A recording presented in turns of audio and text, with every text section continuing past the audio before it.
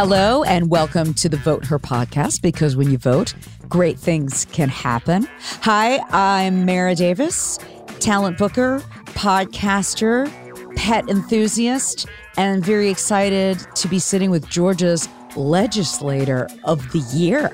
Well, according to the Georgia Association of Educators. So that was a huge, big deal. So it really is an honor, especially coming from an association of teachers in this state. Well, congratulations. That's Senator Jen Jordan. She's running for Attorney General of Georgia. Right. But right now, I am Senator Jen, and we are up at the Capitol doing redistricting. And wow, what a wild ride. So there's so much going on up at the Capitol. Was it good to go back in your office and going under the Gold Dome? And walk me through that. It's nice to see your friends, because you don't see a lot of these people during the year, because of course you don't really live close to each other, because that's the point, right? We all have different districts. So that's always nice.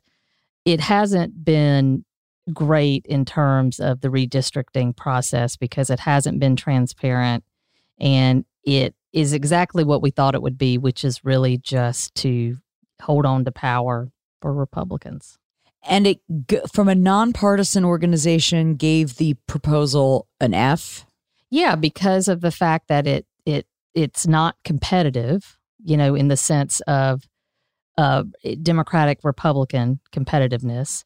It doesn't reflect the state, in terms of the people that are elected from these districts. There are 56 Senate districts. And so you would think that in a state as close as ours, we're 50-50 now, but let's even give the Republicans a jump ball, right? 45 to 48% Democratic, 52% Republican. And in terms of the seats that are held in the Senate, it does not reflect that at all. Now, you guys will work to tweak that a bit. That's not what it's going to be, or is definitely what it's going to be? So this is the deal. The Democrats have put together their map that actually got an A from the nonpartisan group in terms of that it is competitive, right? It's just a much fairer map. In terms of the Republicans, though, as we've said before, they're in charge. They have the numbers. And that's what's kind of crazy, is that because they have the numbers, they can then determine and keep that power to keep those numbers, right? Even if they do not reflect the state in terms of, who lives here and who the voters are. And that's kind of sad. It is sad. It's really disheartening. It is. Well, sorry. I know. All right. Thanks, Jen. All right. That's it. We'll talk to you next time. Right. No, Right. No, this is why we need you more than ever. So you were also a part of the Bucksit. That's what Axios Atlanta, who again, we'll be talking to our friend Thomas Wheatley coming on our program that soon in the next couple of weeks. They've called it Bucksit. I actually like that name because I think that probably accurately reflects what it is. I'm going to walk through of what I've seen and you tell me what happened. So they kind of stated their case this week on what it is, on what they were going to do, and they had a hearing about this, and you were there. So this is what's ridiculous, okay? There hasn't even been a bill dropped yet, right? I haven't seen any language, and it has to be very particular in terms of this new city. And even though there hasn't been a bill dropped, and we have no clue exactly what that legislation is going to say, right? We have a Republican-controlled committee have this hearing, right, where Bill White, he literally was keeping time for the witnesses and was communicating to the Republican senators on the committee. It was one of the oddest things that I had seen. It was almost as if he was running the meeting in some ways. And so basically they just put on their show. It felt a lot like kind of the Giuliani thing. Really? Yeah, where they kind of have their thing and they're going to roll it out and they're going to show their video and it's just a very one-sided presentation. But it revealed a lot of stuff because I think that they really don't have answers to the tough questions. And they really don't understand the ramifications of what they're trying to do. Right. And one of them I saw you point out was APS, Atlanta Public Schools, which they're like, oh, basically with that Bill White, what I was getting, he was like, oh, they'll give us a pass because education's awesome. And that's not. Well, it wasn't even education is awesome. It was basically the families in Buckhead are so awesome that APS isn't going to pass up the tax dollars.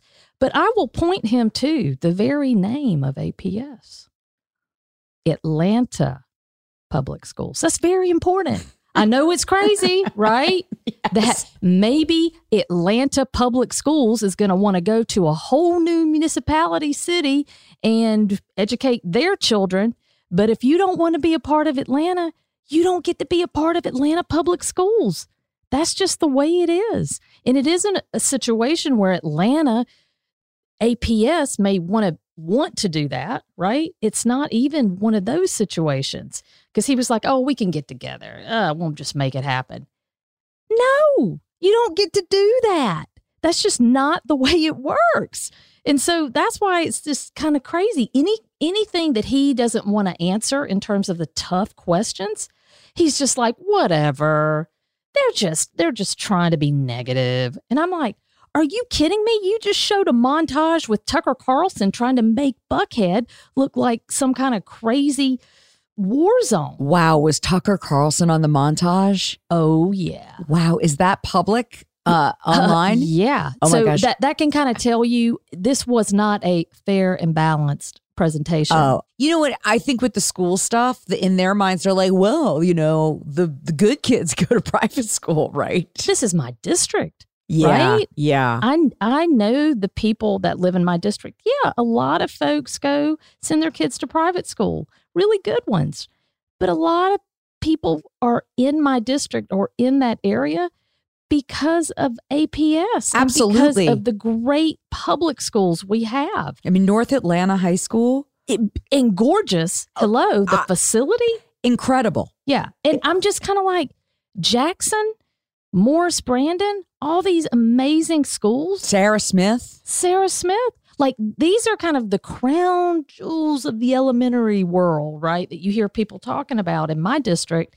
And so the whole idea that, this isn't really going to affect people here, said by a man who hasn't lived here for very long, for like a hot second. And even apart from that, he doesn't have any kids going to school. It's something. And they've taken over the old $3 cafe on Roswell Road in Peachtree there. That's where the Buckhead City headquarters is. So I don't mean to laugh. It all seems like a clown show in a way, but it's well, but this is the problem. And this is where we, as someone who represents a lot of people. Yep. Look, there are people with they've got real issues in terms of the leadership of the city. And it is legitimate, right? In terms of services and crime and City Hall just not really working for folks. It hasn't felt like. So that two things can be true. One is that the city of Atlanta needs to get its act together. That can be true, right? But it can also be true that this is not the way to do it. Okay, moving on. The Atlanta mayoral race was exciting. Wow. And unpredictable. Yes. So our last guests, a couple of weeks ago, we had Andre Dickens and Felicia Moore in the same show. We must have had... Oh, we knew. Oh, come on. We won't tell everybody. I mean, we did have Kasim on, a couple of months ago who came in third, but I think everybody was surprised that Hi Felicia or You Can't Buy Felicia and Andre Dickens are now going to be in the runoff coming up. That was spicy. That was surprising. Yeah. I mean, but I think probably the person who was most surprised was probably Kasim Reed. Yeah. I mean, I feel like he had the most name recognition. He had the most advertising. He had the most money. So, but he conceded. He did what he had to do. And now we wait for the next round. Yeah. Yeah. I think yeah, there's going to be some deep diving on exactly what happened there. I mean, because there were, especially toward the end, I mean, you were getting text messages portraying Kasim and not a positive light. Well, Jen's referring to that because whenever I get like something spicy politically, I'll screenshot it and send it to her because, she may not get them. City of Atlanta, and it was a picture of Kasim in a prison jumpsuit, and I've gotten that a couple of times. And, I mean, I thought it would be Felicia and Kasim in the runoff. I was truly surprised by this, but there's a lot of love for both of those candidates, for sure. There is. And from my perspective, I mean, they're both solid people. And so, they're different, but at the end of the day, I think they really care about the city, and that's really just what you want. Well, we'll keep our eye on that. That was all exciting because the Braves won the World Series, and that was exciting. But I think some of the most exciting political news, besides, we didn't get to talk about Trump going to the World Series. That was insane. Trump's photos with Herschel Walker there. And then around that same time, it was announced that possibly David Perdue may run for governor at a primary challenge against Brian Kemp. Is this a real thing, Jen? Yeah, I think it is. I mean, yeah, that was my response too. Like, whoa. I mean, it would be a serious challenge to the incumbent governor.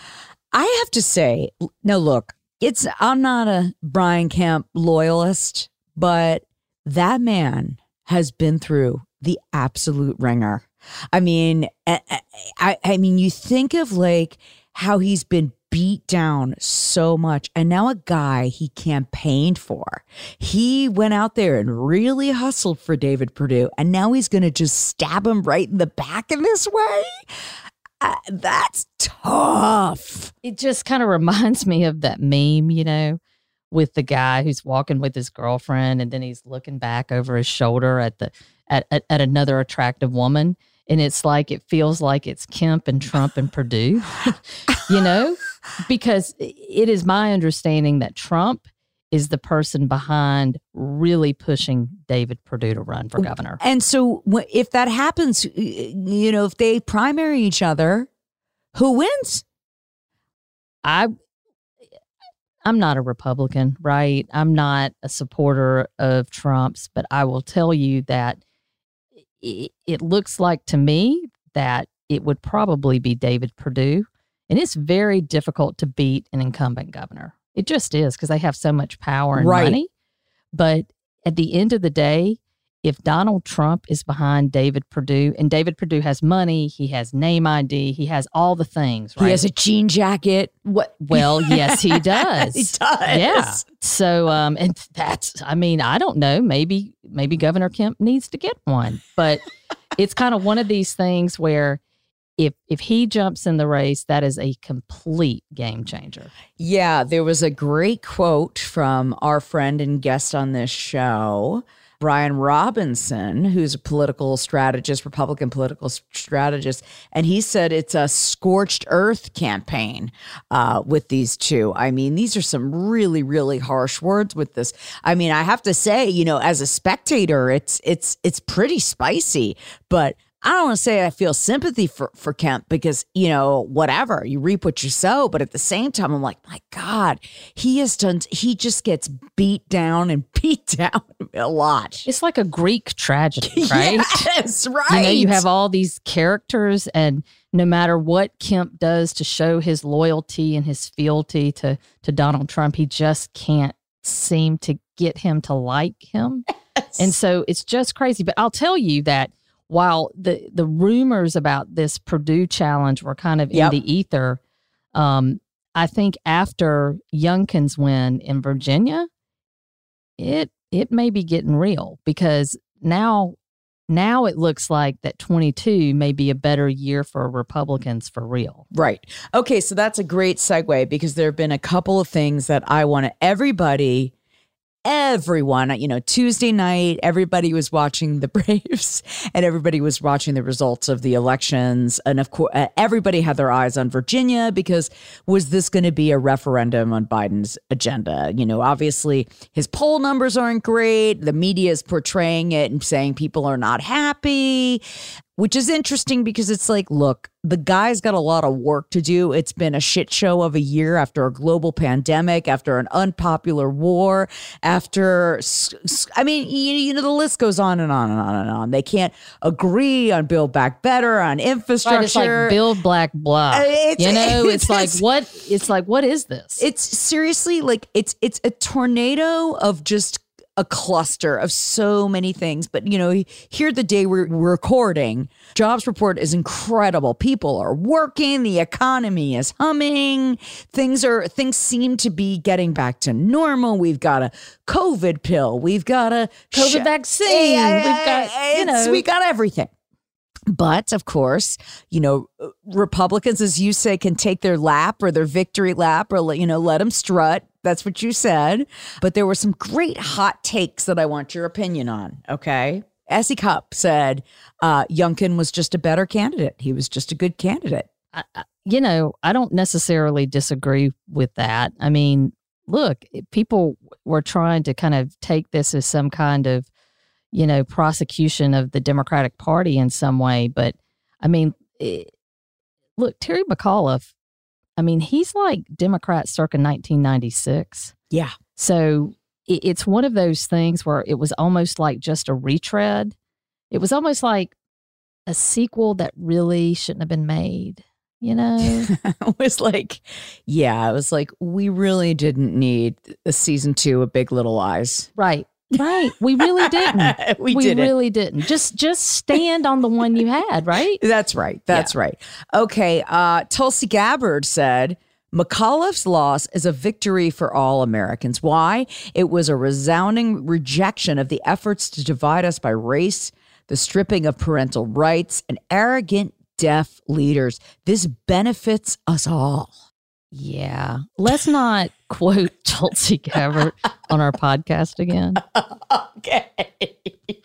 Yeah, we can take hot takes from anybody, but let's kind of keep her out of it. Okay. NPR's Domenico Montanaro credited the campaign against education on systematic racial issues with Youngkin's win. Quote, Democrats have to come up with a convincing way to answer the often false charges about how children are being taught about structural racism in schools. Youngkin rode that wave and owned the issue. Your thoughts? I think it was broader than that. I think, well, let's take a listen to McAuliffe at the debate.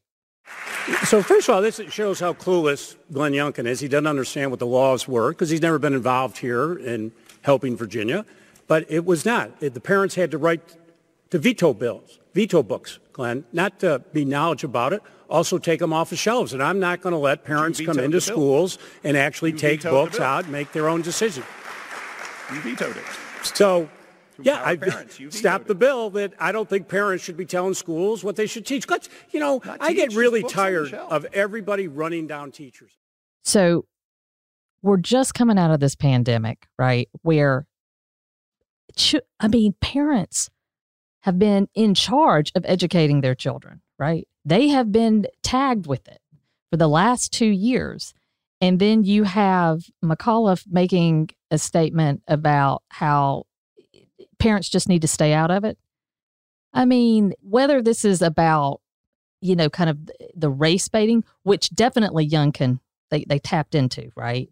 But there's a lot of other frustration around kind of education in the school stuff, but because of COVID, right?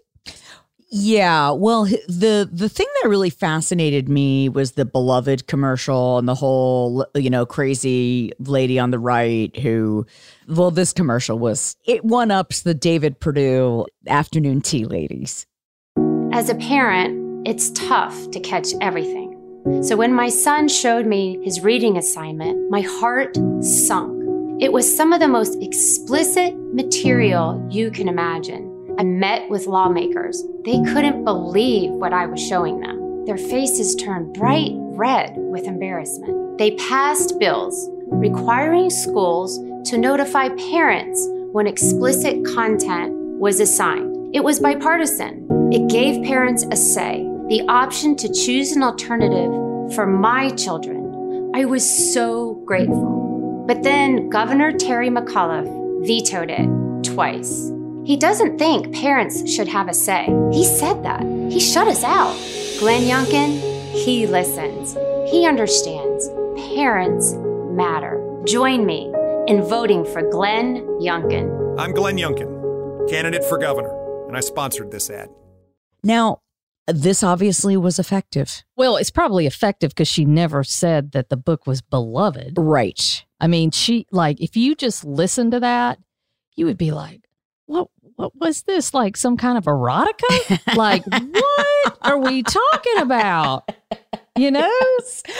Well, the thing is I don't know, from my point of view, I would love for my son to read a book and have nightmares and be so affected by it where it's like moves you. That's what books are supposed to do. Well, what's crazy is that her son is like almost 30 now and he's a lawyer for like the Republicans. And I'm like, can you imagine if you're that guy? And like you see that commercial and your mom's like, and then he woke up that night crying. And it's like, oh, God. Yeah. Well, and the argument that I always make is that kids in school, they have active shooter drills. They now have to wear masks. They have the internet. They have all this online bullying. You have girls having to deal with this body image all the time. They have so many more intense pressures. Look, kids have access to porn 24/7. And if you don't think your kids have seen it or have looked for it or have talked about it, you are living under a damn rock because it is there. They have access to extremism. So the ban... Right, there are predators out there. Exactly. I mean, we know that our children are being targeted every day.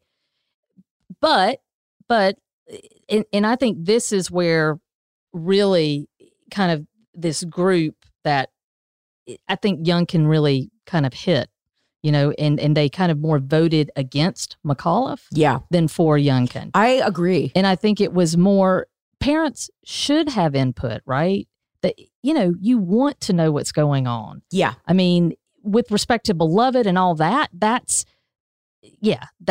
kind of is just bizarre. But just the general proposition, of course we want parents involved. We want their input. They should be. That's how we successfully educate children in this country. What I did really like was this exchange with Governor Northam and Governor-elect Youngkin about passing the torch. And this was so refreshing. Stood out to you in your meeting, Governor-elect? What stood out to you in your meeting? Excuse me? What stood out to you in your meeting, sir? Today was the beginning of a friendship, and I appreciate that. And I think that what's most important in a moment like this is to actually have someone who you can call and ask questions. And so I just appreciated that entire sentiment today. It's also really fun, as the governor said, that we share one very important moment, and that is we both married up in a big way. And the good thing is that we both acknowledge it and recognize it. And that's going to be a great way for us to develop a future friendship as well. So thank you all very, very much. Thank you. Thank you. Thank you, sir. Yeah. The fact that we're highlighting that as some kind of major achievement, I know, shows you where we've been. Yeah. So here are some other quotes that were interesting as we go into the Democrats for 2022. And obviously, this is very important to you, Jen. I mean, you are running for Attorney General. There's everybody's basically saying, Democrats, they're dead in the water. That's it. It's a red wave. It's over. It's a red wedding. Forget it. You're done. Oh my gosh, a red wedding? Yes. I had no idea. So, David Axelrod was talking about how rural voters, how Youngkin was really good at going out to rural voters. And he said, quote, showing up helps, showing interest, showing respect, coming to listen, and not just to deliver stone tablets, telling people what's best for them. That helps. Yeah. I mean, look, I'm from rural Georgia, and folks want to be heard. It doesn't matter if you're from Buckhead in terms of the Atlanta Buckhead or Buckhead, Georgia. I mean, folks all want the same things at the end of the day. And so what we need to do, what Democrats need to do, is we need to do a better job of communicating with all Georgians and not just people we perceive to be, aligned with us. That doesn't necessarily mean we have to, not follow our values or that kind of thing. But talking to people, that doesn't hurt anything. Here's another one from Frank Luntz. He's a, Republican GOP. He does a lot of focus groups. By the way, I participated in a focus group with him one time. Did you really? Fascinating. In person? Yeah. Yeah. Before COVID. Okay. And did you get to meet and talk to him or? I did, but this is the funniest thing. It was when I was a state senator. Uh-huh. So I will say that his staff really didn't do very good job in terms of vetting. Because I would not have let me on in a focus group. Okay, well, his point was if prices keep rising and shortages continue to worsen, things will get even worse for the Democratic Party. On issues that matter, Republicans have a clear advantage. The question is whether Democrats learn any lessons from the election and apply them in 2022. I'm doubtful. So this is what's interesting about what he's talking about. The issues and the problems that he's pointing to are really problems that have happened as a result of COVID, right? This has nothing to do with Build Back Better or the, Ocasio-Cortez and Carolyn Bordeaux, fighting, whatever. It has nothing to do with that. It has to do with, supply line issues. It has to do with all of the things that have been impacted because in terms of our global economy, I mean, we've been knocked off kind of the rails. And so my question is, I think he's right that those are the issues. I think the big question is that going to right itself before 22? Because we've worked on it. And of course, we're working on getting all this stuff, back on track. But a lot of this stuff takes time. And so that's the real question. I mean, Democrats may be victims of circumstance in that, whatever it is in 22 in terms of, where are we at after COVID? And so that may not be something that Democrats really actually have control over. Okay. Here's one from Dave Wasserman. He's a statistician. Oh, I like him. Okay. So he said, I wouldn't call the Democratic turnout a disaster. If you told me before Tuesday that McAuliffe would get 1.6 million votes, almost 200,000 more than Northam in 17, I'd guessed he would have won. It's more that Youngkin turned Trump voters out at phenomenal levels and the Democrats couldn't keep pace. Thoughts? Well, that's always been the thing in terms of when they win. I mean, if you look at 18 in terms of the Kemp-Abrams numbers, he beat Abrams by 50,000 votes, right? What folks don't really understand is that Kemp outperformed Trump in terms of getting Republican votes out. So if you're able to kind of tap into that extra, which are those Trump voters, yeah, you can win. But that's what doesn't bode well for Kemp, right?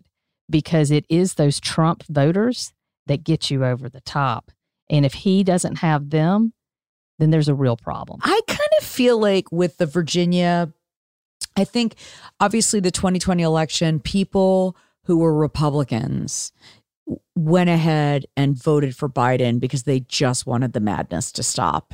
And what happened in Virginia was people wanted to kind of, if you were like a lifelong Republican and you voted for Biden, you wanted to cleanse your soul. You're like, this Youngkin may not be everything I'm about, but, he seems all right.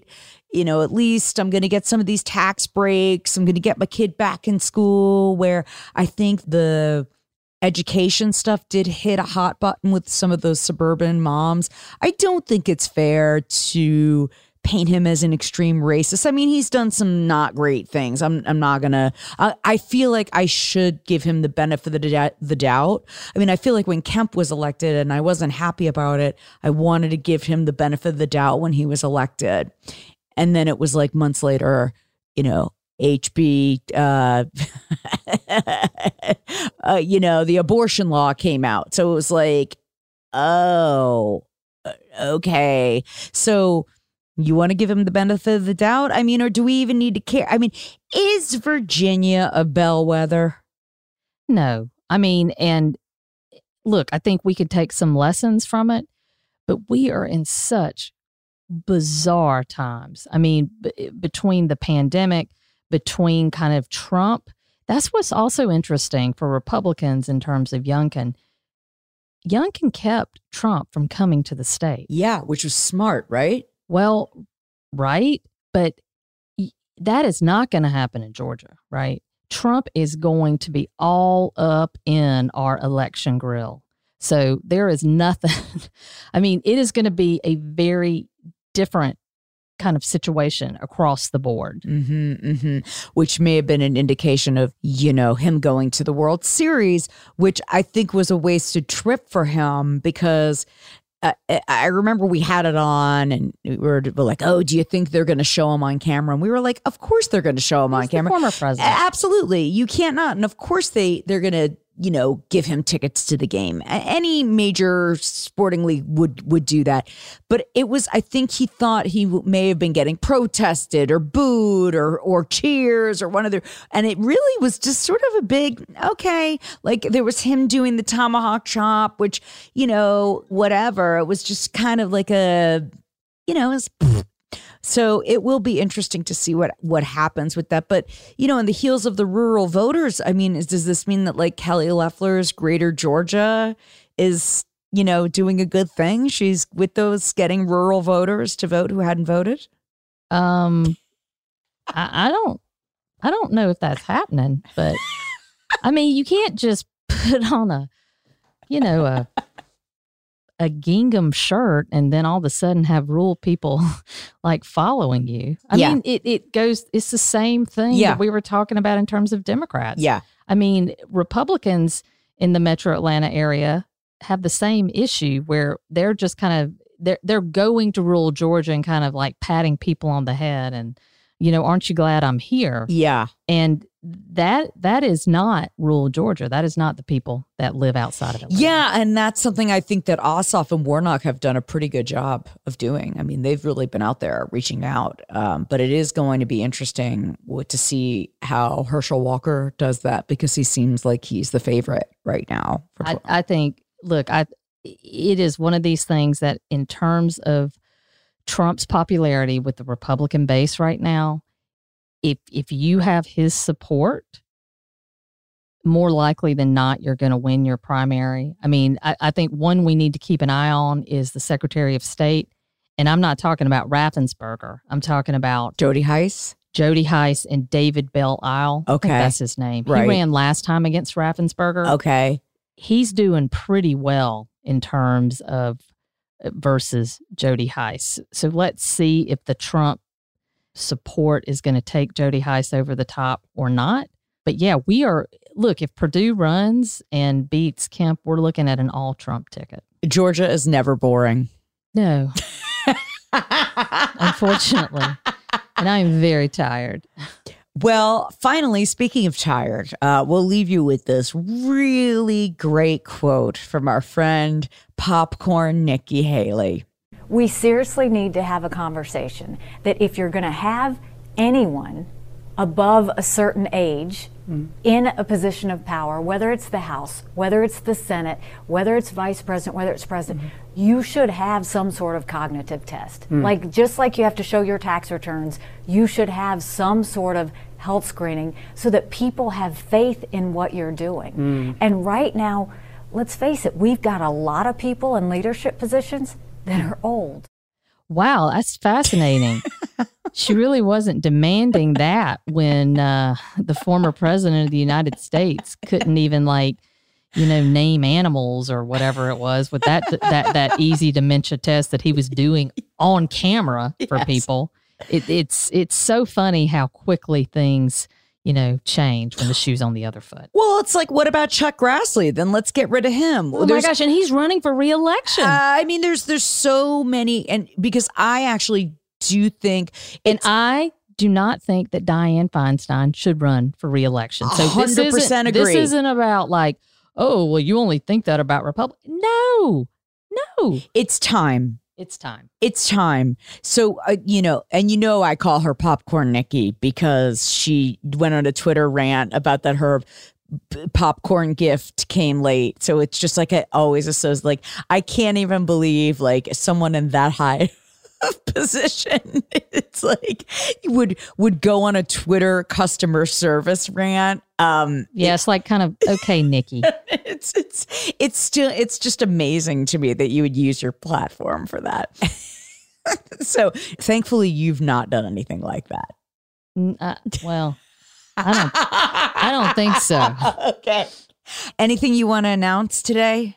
No, I will say this. I think everybody really needs to keep a close eye on this redistricting stuff. I mean, there's really not much that Democrats can do, but I think that the more that folks are keyed into the process and understand the impact of these maps. I mean, this is what's incredible. So the state of Georgia has grown by about 1 million people, right, in 10 years. All of that growth, or at least 99.9% of it, is from people of color, right? So in light of that, wouldn't you expect that there would be more districts that were minority, majority, or at least districts that they call them opportunity districts where people of color or from communities of color really have an opportunity to run and represent those communities? You would expect that, right? Because that's where all the growth has been. That's not what we're getting. Yeah, that's really disappointing. It really is. It's really a bummer. Oh, one more thing I wanted to ask you about. We didn't talk about this in the pre-show notes, but I'm going to ask you anyway because you're going to be the next Attorney General of Georgia. The Ahmaud Arbery case, they announced the jury, and there's 11 white jurors, 1 black juror. That seems a little murky to me. What do you think's behind that? Look, I think it's completely questionable. I know that there had to have been a Batson challenge, right? And I'm sure there was. And so a Batson challenge is basically where you say, look at this. This is presumptively wrong and bad, right? This does not reflect the community. Sure. And then the person who made those strikes to get to the all-white jury has to offer basically a non-discriminatory reason as to why they took the black prospective jurors and struck them, right? And so my guess is the defense did that. They offered those non-discriminatory reasons. The problem is that this seems so stark that you really have to kind of question. I mean, because it shouldn't just be a matter of making something up. You know what I'm saying? It's not a good look. And that whole case is so troubling because of what potentially the outcome could be and where that goes. Well, the whole point that there was clearly racial animus, right? Yes. Racial animus against a person of color. And then you're going to strike all the people of color? I mean, it's almost like redistricting, right? Yeah. And the people who represent you, it should reflect the community. And that jury, it doesn't reflect the community. Listen, I've spent a lot of time in and around Brunswick, Georgia, so I know that it does not. No, and I lived down there when I did a federal clerkship, and I know those people, and they're good people, and they deserve better than that. But at the same time, you've got to let the process also work itself out. Hopefully, the judge is thinking about this a little bit harder, because I just don't want any kind of verdict to be tainted by this. Yeah. And it will be, right? That is such a tough case. Such a tough case. There's an episode of The Daily that was on with your friend, Richard Fawcett. Yeah, with the New York Times. He's a great writer. Yes, just talking about that. And it's really informative and interesting and really sad, but a very, very important case on many levels. And if anybody's interested in learning more about kind of Batson generally, there is this great radio show, but you can download it in podcast form from, oh my gosh, it's called More Perfect. Okay. And it tries to go through the various kind of important Supreme Court precedents Okay. and rights and give the backstory. Okay. And so there's this great episode from Radio Lab, and where they talk about how this Batson challenge, which comes from the Batson case that went up to the U.S. Supreme Court, Okay. how that came about. And it is just a fascinating story. Okay. And I'm sure you listened to all the oral arguments, Supreme Court, on everything, right? Did you? I did, and it was very interesting. Uh-huh. And the biggest takeaway was you can even be a Supreme Court justice and still have to sit there and get mansplained. Oh, I mean, God bless them. God, I mean, unbelievable stuff. Well, a lot to talk about today, a lot to cover. You're going to be very busy back and forth at the Capitol, but you're also campaigning.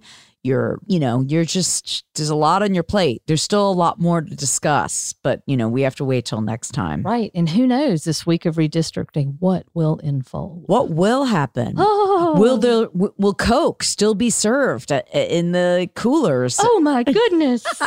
Will I be invited back again? Yes. Okay. But what we can cover next week is the congressional maps from the Speaker of the House and the Republicans in the House has not been released. And my guess is that is more likely than not going to be the map that actually gets passed out by Republicans ultimately. And so we'll know by next Friday. And then we'll really be able to talk about what the implications are for Lucy McBath and Carolyn Bourdeaux. All right. I can't wait. I'm very excited about this. I mean, I'm excited. I know. I am too. That's why we do this podcast together. All right. We'll talk to you next time.